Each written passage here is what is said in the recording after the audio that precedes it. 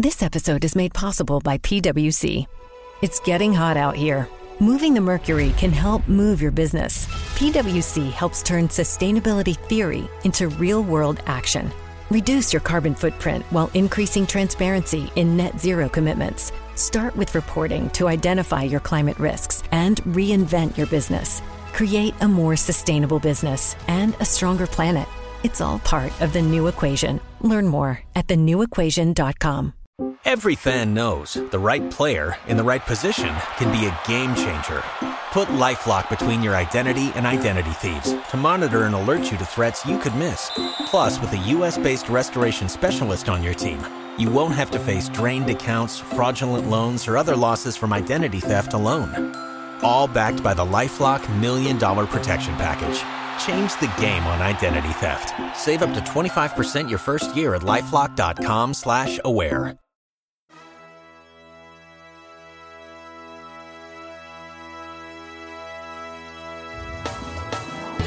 Good afternoon. You're listening to Gambling with an Edge. Now here are your hosts, Bob Dancer and Richard Munchkin. Good afternoon. Welcome to Gambling with an Edge. I'm Bob Dancer. And I'm Richard Munchkin. Today, Richard and I go into our mailbag again. We always enjoy these shows. We have them periodically. Keep your questions coming, and we'll keep answering them best we can. We're going to start off with a question for Richard. I want to learn more. I want to learn a more advanced count. What do you think about High Up 2? Well, if you listen to the show a lot, you'll hear often that I am a big fan of keeping it simple, and I do not think that higher level counts are worth the effort. The exception to that might be if you were only playing single and double deck. I played the High Up 2 back when I first started playing because I was playing single and double deck games. But the betting efficiency for shoe games, it just doesn't warrant the extra effort. You're more likely to make mistakes and get fatigued faster and not be able to play as long. So it depends on why you're doing it. If it's because you're trying to master something, like if you were a piano player and wanted to learn some particularly difficult, Beethoven piece or something, just to be able to see if you could do it, okay, fine. But if you're actually out there trying to make money, a more difficult count is not the place to be looking to do that. Making money at counting cards is about the penetration that they deal you and the speed of the game and the amount of your bet spread. So if you're out there trying to make money, those are the things to focus on. Oh, and as far as simplicity, I would always say try either the high-low or the KO. They're both equally strong and much simpler to use. KO being the simplest. All right, our next question. This is also for Richard. What is your experience like hole carding internationally? I know it's been done by other APs, but I'm curious how APs evaluate potential repercussions. I'm specifically interested in cases where the game does not have a natural death, but rather the casino becomes aware of being hole carded. Well, interestingly, even though I've played in a lot of different countries, I don't think I have ever played a hole card in a foreign country. Most of the places I've been don't take a hole card, or if they do, they don't peek at the hole card. Like in Asia, Europe, most of the countries do not take a hole card. About the only place I can think of that was a possibility would be down in the islands, like Aruba or St. Kitts or places like that. But I never had run into a hole card in a foreign country. Now, as far as if I had, it would depend a lot on the country. If you got caught playing a hole card in, say, Russia or Sri Lanka or something, I would be pretty concerned about that. So I would be very careful depending on what country I was in, if I found a hole card and was playing it. All right. Next question. This one's for me. A while back, I was doing some slot hustling, and I could tell by looking at the bet pad of a particular machine that it was in a profitable state. I got ready to put my ticket in and happened to notice a pair of sunglasses sitting there that someone had left behind. Noticing those sunglasses slowed me down just enough to realize the game was actively in a free spin bonus. When this game is left idle and goes into a demo mode, it displays this exact same bonus, which is why I hadn't realized this when I first walked up. I looked around, but I didn't see anyone who appeared to be watching this machine. Turns out that the person who the machine belonged to was on the other side of the bank, out of sight, actively participating in a ritual involving fists tightly clenched, eyes firmly sealed shut, and muttering something to himself under his breath. At this point, I walked away. With that context in mind, my question is, had this situation occurred in an alternate universe where it was a cloudy day rather than a sunny day and there were no sunglasses left on the machine to slow me down, how would you resolve the resulting fiasco if I had managed to accidentally put my ticket into the machine on top of the already accumulating credits? All right. First of all, the bill acceptor is locked when the machine is mid-game.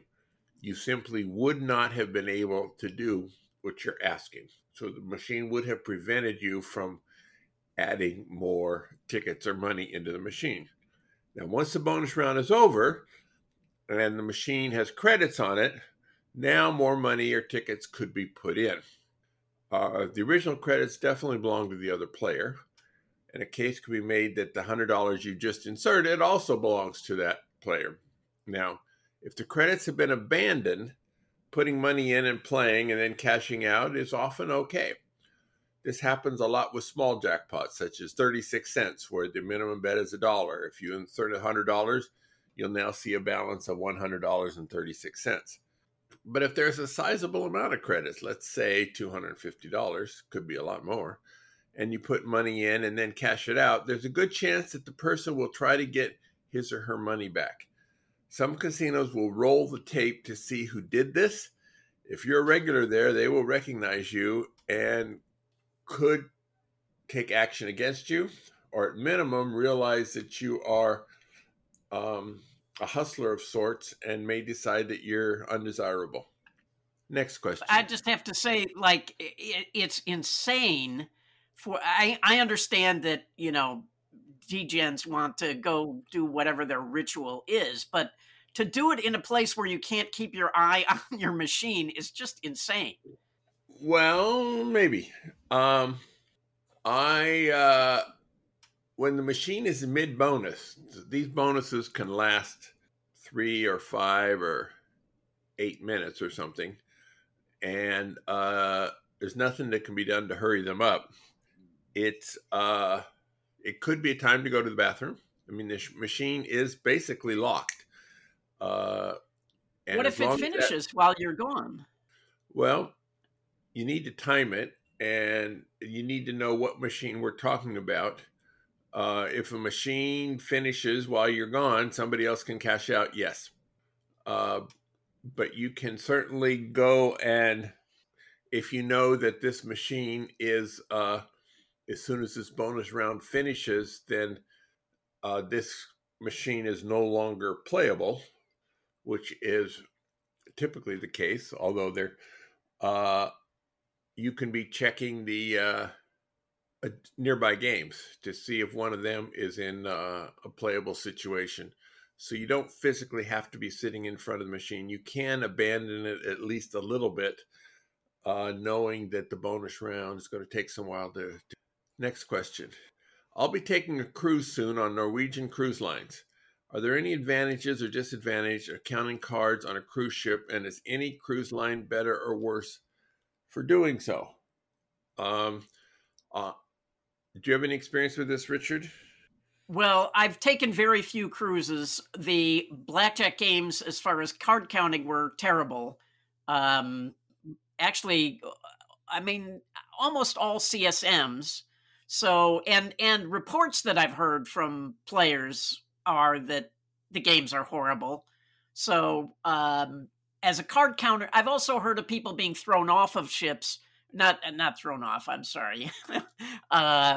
People being, backed off from ships and having their comps revoked and things like that for counting cards. So you're really kind of at their mercy when you're out there on a cruise. Now, there are sometimes other opportunities, but for card counting, I would say no. Just try to enjoy the cruise, and I wouldn't bother with it.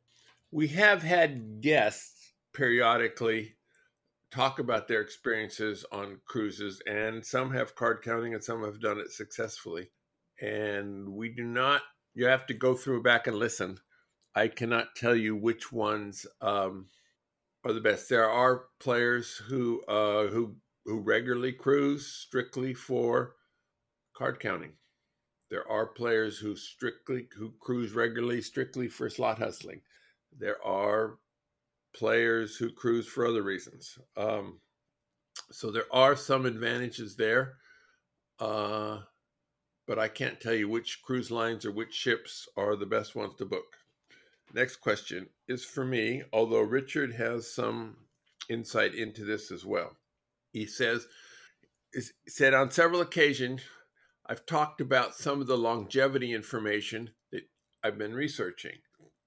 The question says, I've decided at this point in my life that I might want to take some of these things a little more seriously and would have no idea which shows to go back to find everything you've talked about.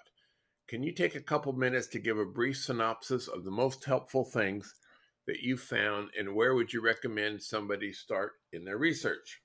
Okay. My longevity gurus are Dr. David Sinclair and Dr. Walter Longo, with an honorable mention going to Dr. Stephen Gundry. Now, their advice has a lot of overlap. It's not identical. Eating for longevity is similar to the Mediterranean diet, which has gotten a lot of press recently, and it's currently considered the healthiest diet out there. The key features to longevity is mostly vegetarian, intermittent fasting, the healthy fats, including olive oil, avocados, and a few others. Essentially zero added sugar or sugar substitute. No white flour at all, and very limited use of whole grains. No fried food. Exercise. So that's kind of generally what it's about. Based on David Sinclair's recommendation, I take supplements including transresveratrol, nicotinamide mononucleotide, which for some reason people call NMN. Now, I have taken omega oil supplement, probiotics, and a multiple vitamin. I am not an MD.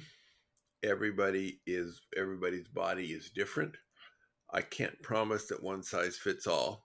Still, it has worked very, very well for me, and I'm happy with it. Now, part of the reason I actually started on this was Richard made a comment that he practiced intermittent fasting, and I had not heard of the term before he mentioned it. And as I looked into it, it led me up the longevity path. So are you still fasting intermittently, Richard? Yeah, and I never started it because of it being called intermittent fasting. I just, listened to my own body, and I learned long ago that I sleep better at night if I have an empty stomach. So for years, I basically tried not to eat anything after about 6 o'clock at night, and I just found that I slept way better. And I think the other thing that you left out in your list is the importance of sleep. Good sleep is really, really important for people's health. So, and the more I read about this, the more I feel like nobody really knows anything. You will read one doctor saying one thing and then find another study that contradicts it. And this happens all the time, and they go back and forth.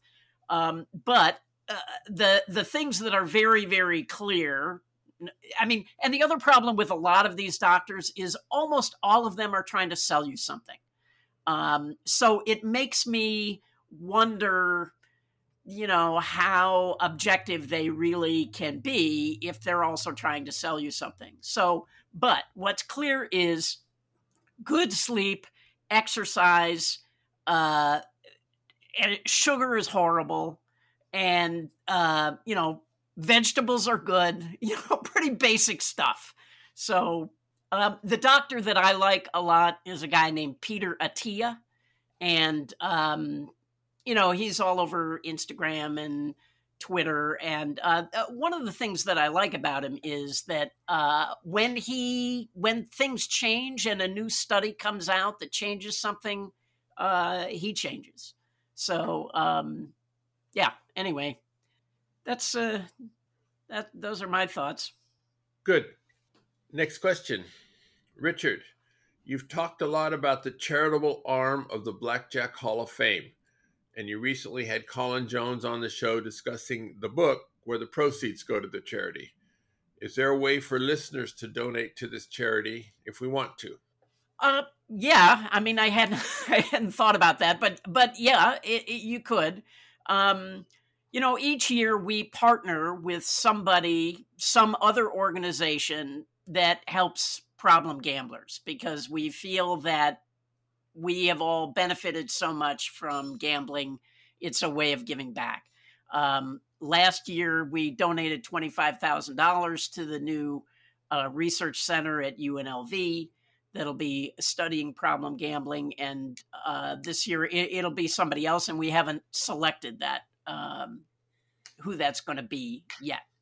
But yeah, if you wanted to donate to the charity, I would say just contact me privately and I can give you an address. And the name of the organization is Blackjack Hall of Fame, Inc. And it is a 501c3. And you could contact me and I could tell you how to do that. All right. Here's a question I've never heard you discuss on the show. When should you withdraw money from your gambling bankroll? I understand as an AP, you want to dedicate as much money as possible to your bankroll in order to optimize its growth. But as you develop as AP, when and how much percentage-wise would you withdraw from your bankroll, and what purposes? General bills, savings, vacations, splurges, whatever. While being a winning player is great, life is more than simply a bankroll. I'm curious as to what your decision about this process was on taking profits and keeping a robust bankroll combined. So Richard, did you want to take this first? Sure. When I started out, actually my whole career, I always played with teammates. But in the beginning, we had a dedicated bankroll. So we would get together, and in the early days, our bankroll for the whole team might be $10,000 or $20,000. And you would put up some portion of that. And then we would play until we hit a target, and then that money would get divided based on how much you put up as an investor and how many hours you worked as a player. And so I always would keep probably 6 months worth of bills, enough money that I could live for 6 months without receiving anything from the bankroll, because you can hit a losing streak. And then anything else I had over and above that, I would put into the bank. I would invest in the bankroll. And I always tried to lean toward putting more into the bankroll as much as I really felt like I could, because the investment was so valuable, so much better than anything else I could possibly put my money in. So, and at that time, because we were starting small, the ability for the bankroll to grow each time, we weren't bumping up to the limits. Eventually, I reached a place where, first of all, the structure changed, because we no longer would have a dedicated bankroll. We would just get together and say, okay, 3 of us are going to go play this week in this location. And at the end of it, we're just going to chop it 3 ways. And, if we lose, I pay a third of the loss. And if we win, I get a third of the win. By that point, my bankroll was large enough that there wasn't an issue. I mean, we couldn't bet any more than we were already betting, and we were already splitting it 3 ways. So there wasn't a separate dedicated bankroll for gambling. I just paid whatever or collected whatever. I don't know. I hope that answers your question. I don't think you can pick like a certain, like when I reach this amount, I'm going to withdraw, 10% or per month or something like that. I would keep the gambling bankroll completely separate than my living expense bankroll. All right. Before I give my answer to it, I'm going to give a follow-up question for you.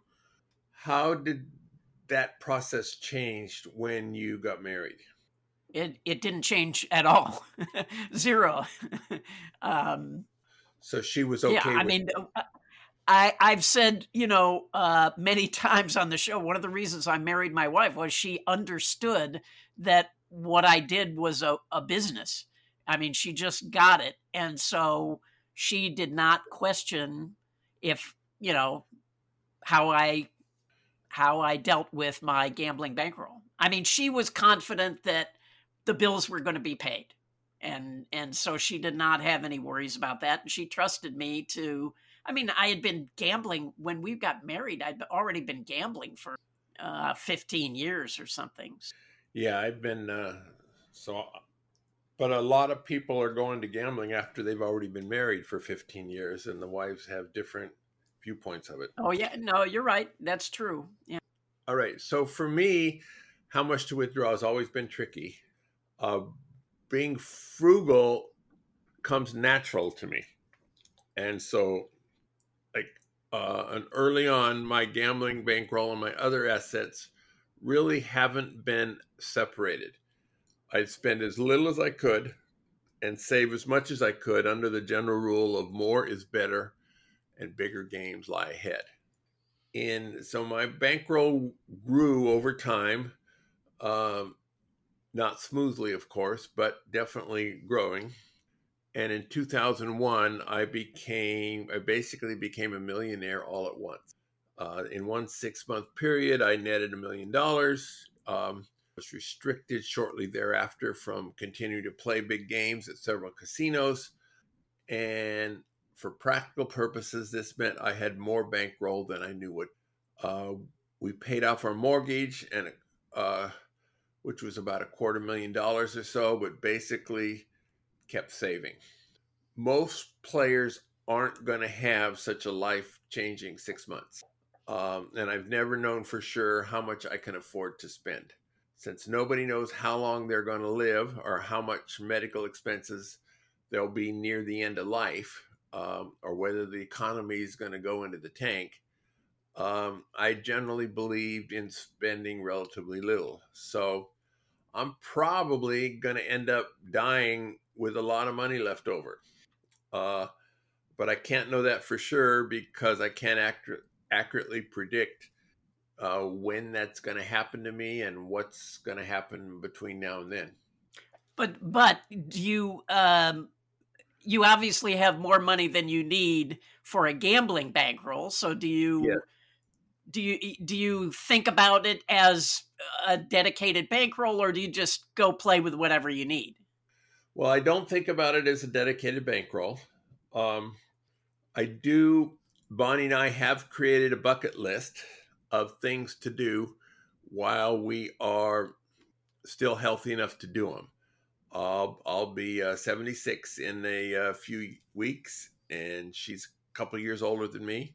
And right now she uses a walker, and presumably in 5 years, our health won't be as good as it is today.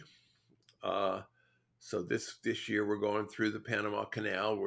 We're going to spend some time in Europe, and we're doing some other things. So we are enjoying life, but I'm still out there looking for games to beat, partly because playing the AP game gives me pleasure, it gives me enjoyment. Kicking a casino in the butt feels good. So it's more of a avocation than it is a vocation. All right, next question. Long-time listener here. I'm interested in bubble craps. Do many of the casinos in Vegas have it? I found one in the Midwest and enjoyed playing it. The payouts are the same as regular craps. Dice control is not possible with bubble craps. Apart from the greater speed of bubble craps, are there any important differences? Okay, now I've seen this game, but I don't have a list of places where they're currently found. When they're found, if they receive, they're usually handled by the slot department. And so it's possible you'll get slot club points and benefits. Now, in generally speaking, slot club benefits are higher than table game. So if it's included in the slot club, it's a better gamble than playing on the table. This doesn't make it a good gamble, but it makes it a better gamble than the other. It is a far less social game. There can be a few other players at the same bubble craps game that you're at, but nowhere near as many as at a craps table. And craps table, there can be extra people trying to squeeze in, especially if a hot roll is going. And there's only a limited number of spots at a bubble craps, and if there's 6 positions where you can put money in, a 7th person can't come and do that. So if you got credit for laying odds and but nobody's going to do that. Nobody's going to give you credit for odds bets on a crap machine. You'd be surprised what mistakes are out there. So if they do, it can be a positive game when they do. It won't last long, but some mistakes happen out there if you're looking for them. Yeah, and I would just add that a lot of places won't give you any points at all for playing these machines, which again just shows you how stupid casinos are. I mean, if you're betting the pass line, you're still giving up 1.4%. And, there were people who would go bet the pass and the don't pass, giving up 1.4% on both sides. And, the casino should love that action. They just have to be smart enough to go, okay, we're going to base the theoretical on 1.4% on the pass line bets and don't pass line bets. But yeah, now, if you are a very low roller, then yes, this is a way you could play craps very, very cheaply. If you're interested in getting comps from the casinos, it's much better to play table game craps at as crowded a table as you can possibly find and play as slowly as possible. So, because your comps are, based on your average bet times the hours played. So, yeah, you want to play as slowly as possible. But, yeah, I would not. I would say it would be a pretty rare thing these days to find a craps game that's still going to give you slot club points based on your odds bets. Yeah, I remember there was a time where playing a craps game for time was part of a play that I was positive, and why it was positive don't have to get into now. But I needed to play as slowly as I could. So whenever the dice got around to me, I would accidentally throw dice on the floor every third roll or something. And I would also aim for the biggest stack of chips at the other end of the table. And I wouldn't always hit them. Mostly I wouldn't, but sometimes I would, and they would all go scattering. And they would have to take some time to get them all straightened up again.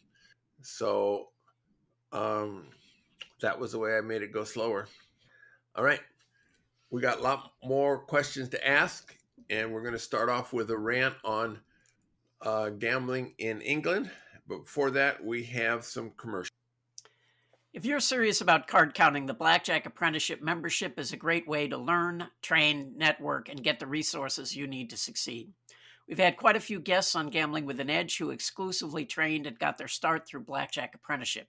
Check out the website at blackjackapprenticeship.com, and they have member forums, training software, and guides to help you learn. So that's blackjackapprenticeship.com, and you will find a link in the show notes.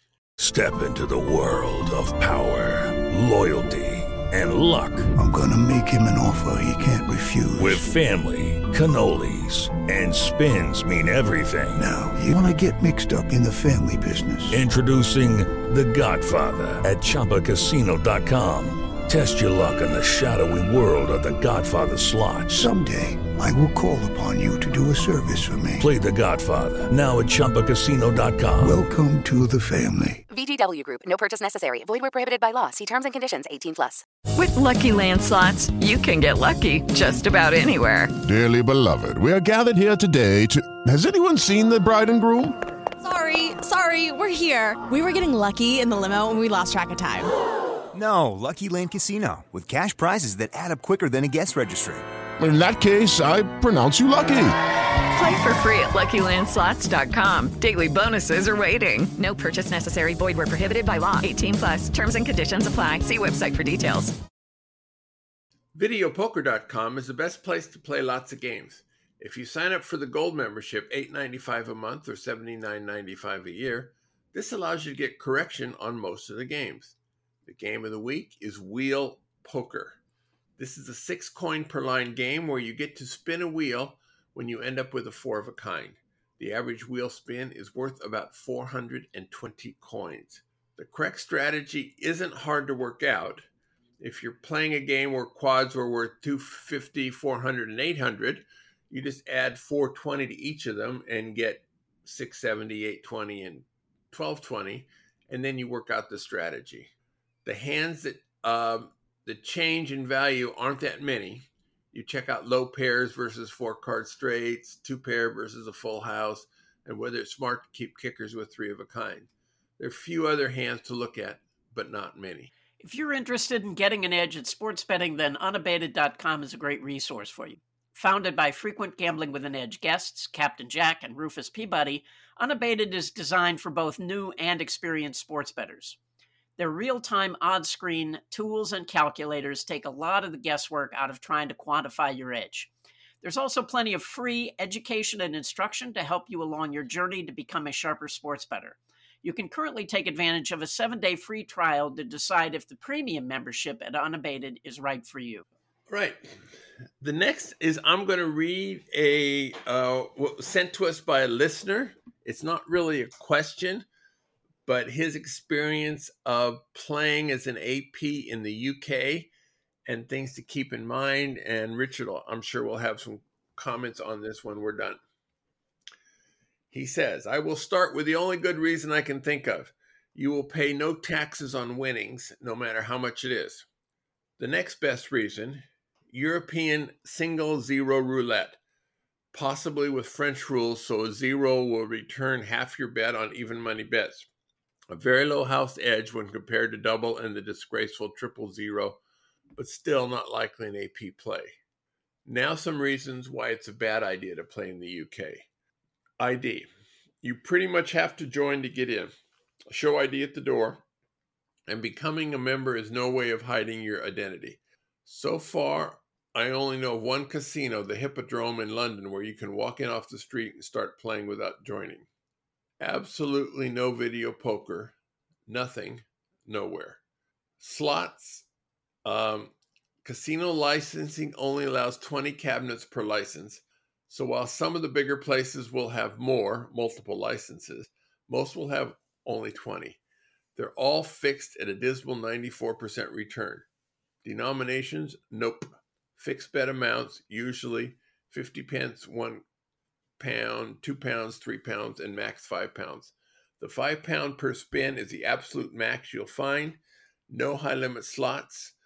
Win limits, no machine can pay more than £10,000 in a single spin, with the exception of Progressive, which can go as high as $20,000, and then we'll just stop until it hits, unless it is a must-hit buy. This is one of the biggest scams, as you know. High-limit denominations will also pay a better return, but not so in the UK.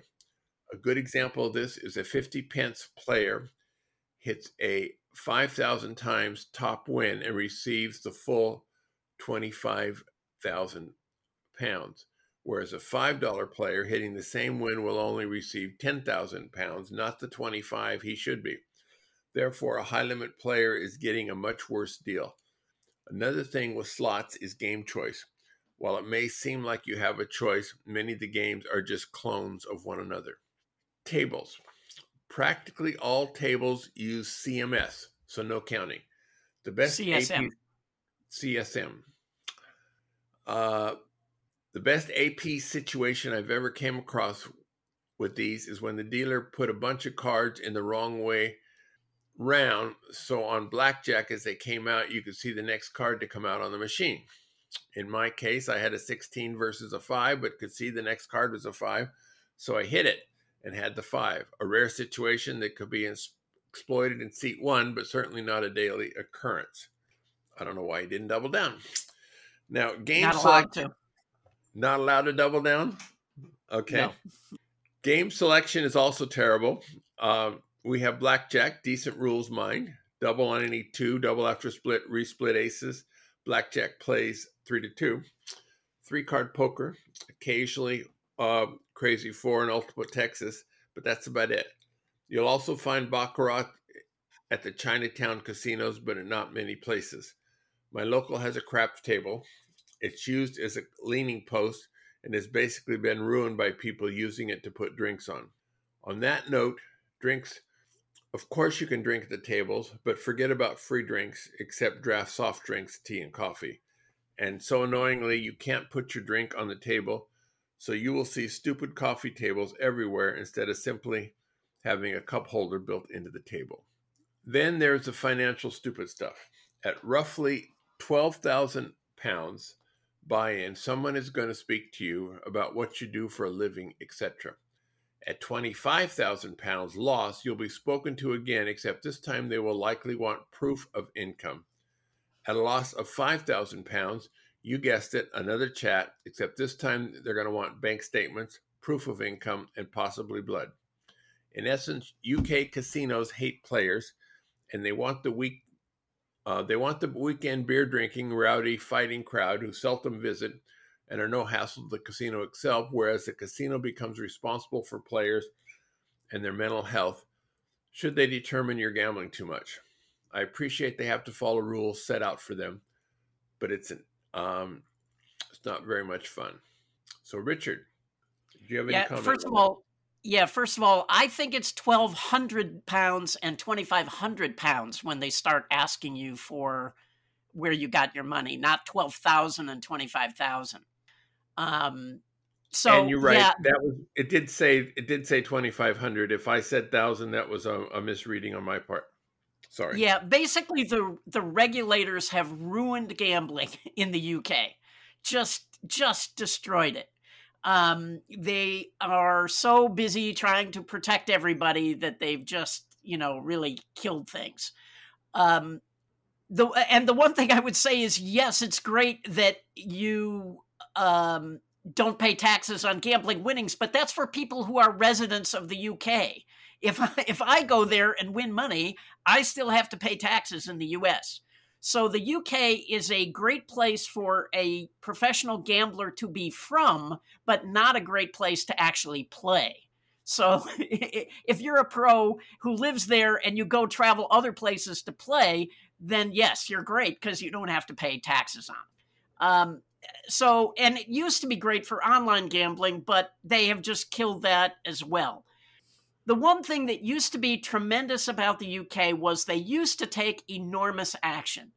But they were extremely paranoid about people unless they knew that customer and knew the guy was a big loser over time.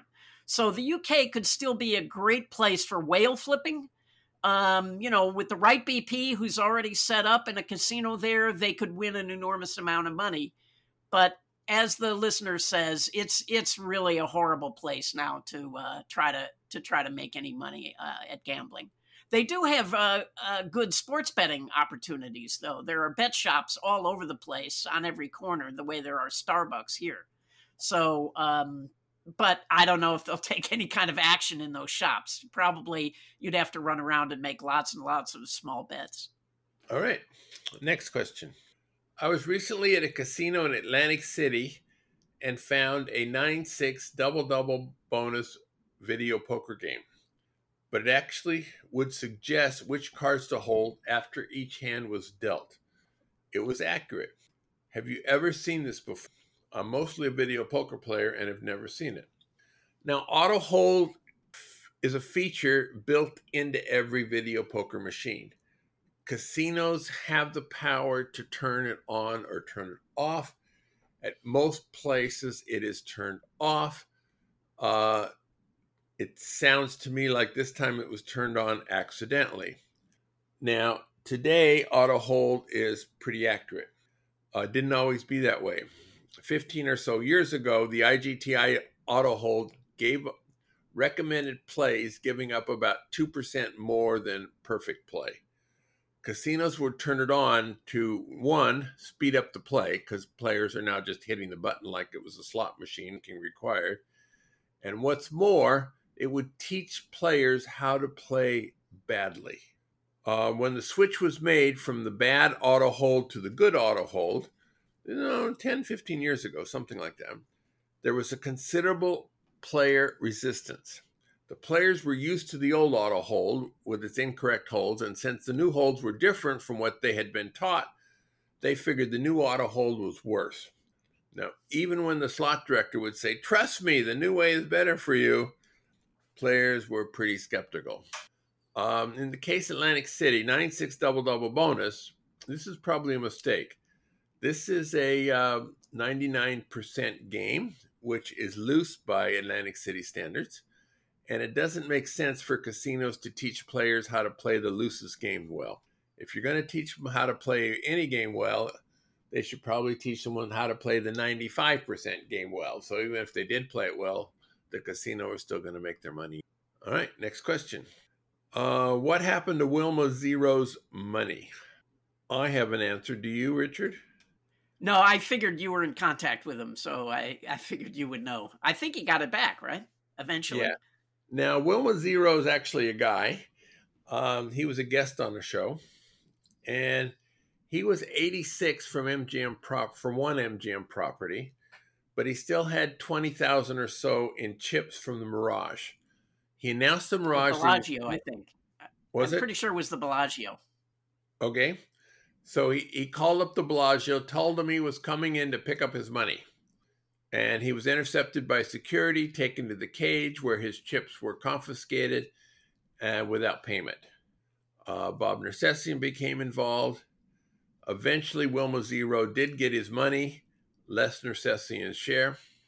Had this been you, Richard, and you had 20,000 in chips in a casino where you had been 86 from an associated casino, how would you have proceeded? Well, first of all, I just want to add that when it happened, he called gaming, and gaming wrongly told him that the casino didn't have to cash his chips.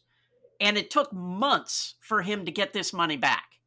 And again, it's just the case of casinos trying to steal money from players, and they get there's no repercussions.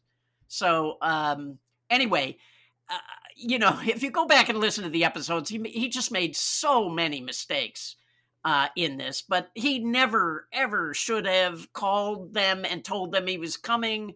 And he should have just found somebody else to cash them for him slowly, or even if he had just gone in and slowly cashed them over time, less than 2,000 at a time, eventually he would have gotten them cashed out.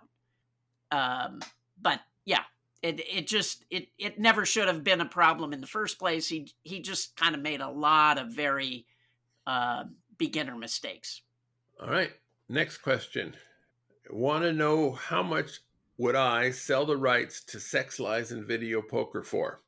This person thinks they could do justice to the rich lore established in the canon and usher in a new era of greatness in the erotic gambling novel genre. Well, if you're serious, email me and we can talk. Does that mean he wants to make a movie of it? What does he want to do with the rights? I mean, I don't know. but I definitely don't want to start negotiating in front of 30,000 listeners to somebody I don't even know who it is.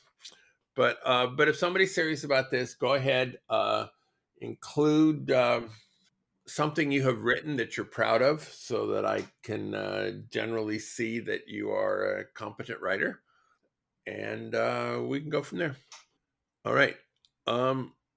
When starting out, we actually answered that question earlier, so I'm going to try a new one. How much do you tip and why?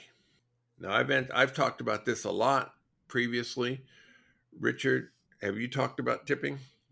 Oh, I think we've talked about it a lot over the years, but I would just say if you're a card counter, I would not tip. You can't afford it. There's just not enough edge to go around to tip if you're a card counter. If you're playing things with a higher edge, then you can afford to tip, especially if you need the dealer on your side in some way. 'Cause sometimes if the dealers get irritated or angry, your advantage just disappears. So that's when tipping is appropriate, to make sure that your edge doesn't go. All right. What is the most cash you have misplaced or had stolen? How did you handle it? Richard. Well, I can't think of a time I misplaced cash, but I do have a teammate who would do it all the time. And, but I mean, there've been a lot of kind of crazy stories of misplaced cash over the years. But as far as stolen, now it's hard to know how much has been stolen at different times, because I've had teammates who we were really sure stole money from us, but we're not able to determine how much. We did have one specific incident where we had a BP who we gave him $20,000. He was supposed to go meet us on the table, and he went directly to the airport and flew away with the $20,000. How did we deal with it? I mean, what can you do? I had a friend who was a bookmaker who said to me at one point, when I asked him about people who stiffed him, he was like, well, at the end of the day, we're not gangsters. You know, you write it off as a cost of doing business. I really don't have any better answer than that, because, I mean, what are you going to do? Go, like, I don't know. I mean, I had some friends who one time had a teammate. They suspected that he had stolen $40,000, and this was back in the 80s when that was a lot of money. And they basically grabbed him and took him to a hotel room and kind of grilled him until he admitted that he had stolen the money and agreed to pay it back. You know, they wouldn't let him leave the hotel room. And then finally, when he admitted it and agreed to pay the money back, he immediately went to the police and told them that he had been kidnapped, which technically he had been. And my friends were arrested, and they ended up having, I mean, the sentence, they got a very, very light sentence. I think they had to spend 5 nights in jail. But still, I mean, that's the kind of stuff that can happen when you try to take those matters into your own hands. So, yeah. So my attitude has been, well, you know, you write it off. I don't have a better answer than that. Yeah, for me, actually, relatively recently, I was playing a slot machine, and I really had to go to the restroom, and wanted the machine locked up. Had my change light on, couldn't find an attendant. Finally hit the jackpot, which was less than $1,200. It finally paid out. I grabbed my card and ran to the restroom, leaving about $3,000 worth of credits on the machine. When I returned after my business, $3,000 was gone. I figured whoever had it has fled the casino. There was nothing I can do about it. So I just went on. I had Wow, you didn't even report it to security or anything? No. I figured there was nothing that could be done. But maybe I should have reported to security, but I didn't. So I had a friend who was playing a machine, and his teammate was playing a machine just on the bank, kind of around behind his bank. And he got up and he just went around to say something to his teammate. And in this very brief amount of time, some guy hit the cash out button and stole the ticket. And he immediately went to security. Security was able to bring it up on video pretty quickly, but the guy had already cashed out the ticket and gone. But yeah, I would have at least reported it, because you never know. They might have recognized the guy or whatever. Yep. And it's too late now. I remember which casino and which machine, but I don't have a date. And yeah. Oh, well. Last question, Richard. Who was a better AP, you or your brother Jake? Well, it's not really a fair question, because I basically was playing for 40 years, and Jake played blackjack for a few years, and he was a backgammon player he's still a backgammon player, but there's not a lot of money in backgammon. So, I definitely have made more money in gambling than he has, but as I say, it's not a fair comparison, really. And Jake is a better backgammon player than you. Yeah. All right. Thank you very much. We still have probably almost enough questions for another show. We still need some more. So keep them coming in at gamblingwithanedge@gmail.com, or send them by email or Twitter to Richard. And we'll do this again. Yeah. I'm on Twitter at RWM21. All right. At the end of the show, we have a recommended section. Richard, do you have anything to recommend to our audience today? Yeah, with a caveat. I started watching this show called The Good Detective on Netflix, which is a Korean cop show. And now my Netflix is just inundated with Korean television shows. So anyway, the Good Detective, it's your standard cop show, corruption and bad guys and murder and that kind of stuff. But it's a good show. But yeah, as I say, now my Netflix is just inundated with Korean shows. So what makes this particular cop show recommendable compared to Mannix or Magnum PI or whatever? Mannix. Wow, you're really showing your age. I don't know. I guess it's just the characters. There's a cop team of an older cop and a younger cop, and their personalities and the way they interact with each other. It got me. It hooked me. So I'm now in the second season. Oh, good. All right. So in my case, I married Bonnie almost 9 years ago, and I moved into the same house she'd shared for 20 plus years with her now deceased ex-husband. I wanted a big office, and so I had one built, including a complete bath. The oversized bathtub shower unit that I chose didn't fare well. It ended up leaking badly, rotting the floor, creating mold in the walls, and it was a mess. So it needed to be replaced. Once the problem was diagnosed, I decided to remove the entire tub, fix whatever needed fixing, and build an entirely new shower from ground up with some handicap apparatus, which isn't needed yet, but at our age may well be needed soon. To design and build the shower, I used Innovative Remodeling LV LLC. I highly recommend them to you if you live in Vegas, have any plumbing or other handyman stuff that needs done. Call Daniel at 702-582-4743, and please tell him that I recommend it. That's Innovative Remodeling LV, LLC. He needs a shorter name, but that's what he does, and he does really. All right. So thank you, Richard. Go out and hit lots of royal flushes, everybody. Good day. Lucky Land Casino, asking people, what's the weirdest place you've gotten lucky? Lucky? In line at the deli, I guess? Aha, in my dentist's office.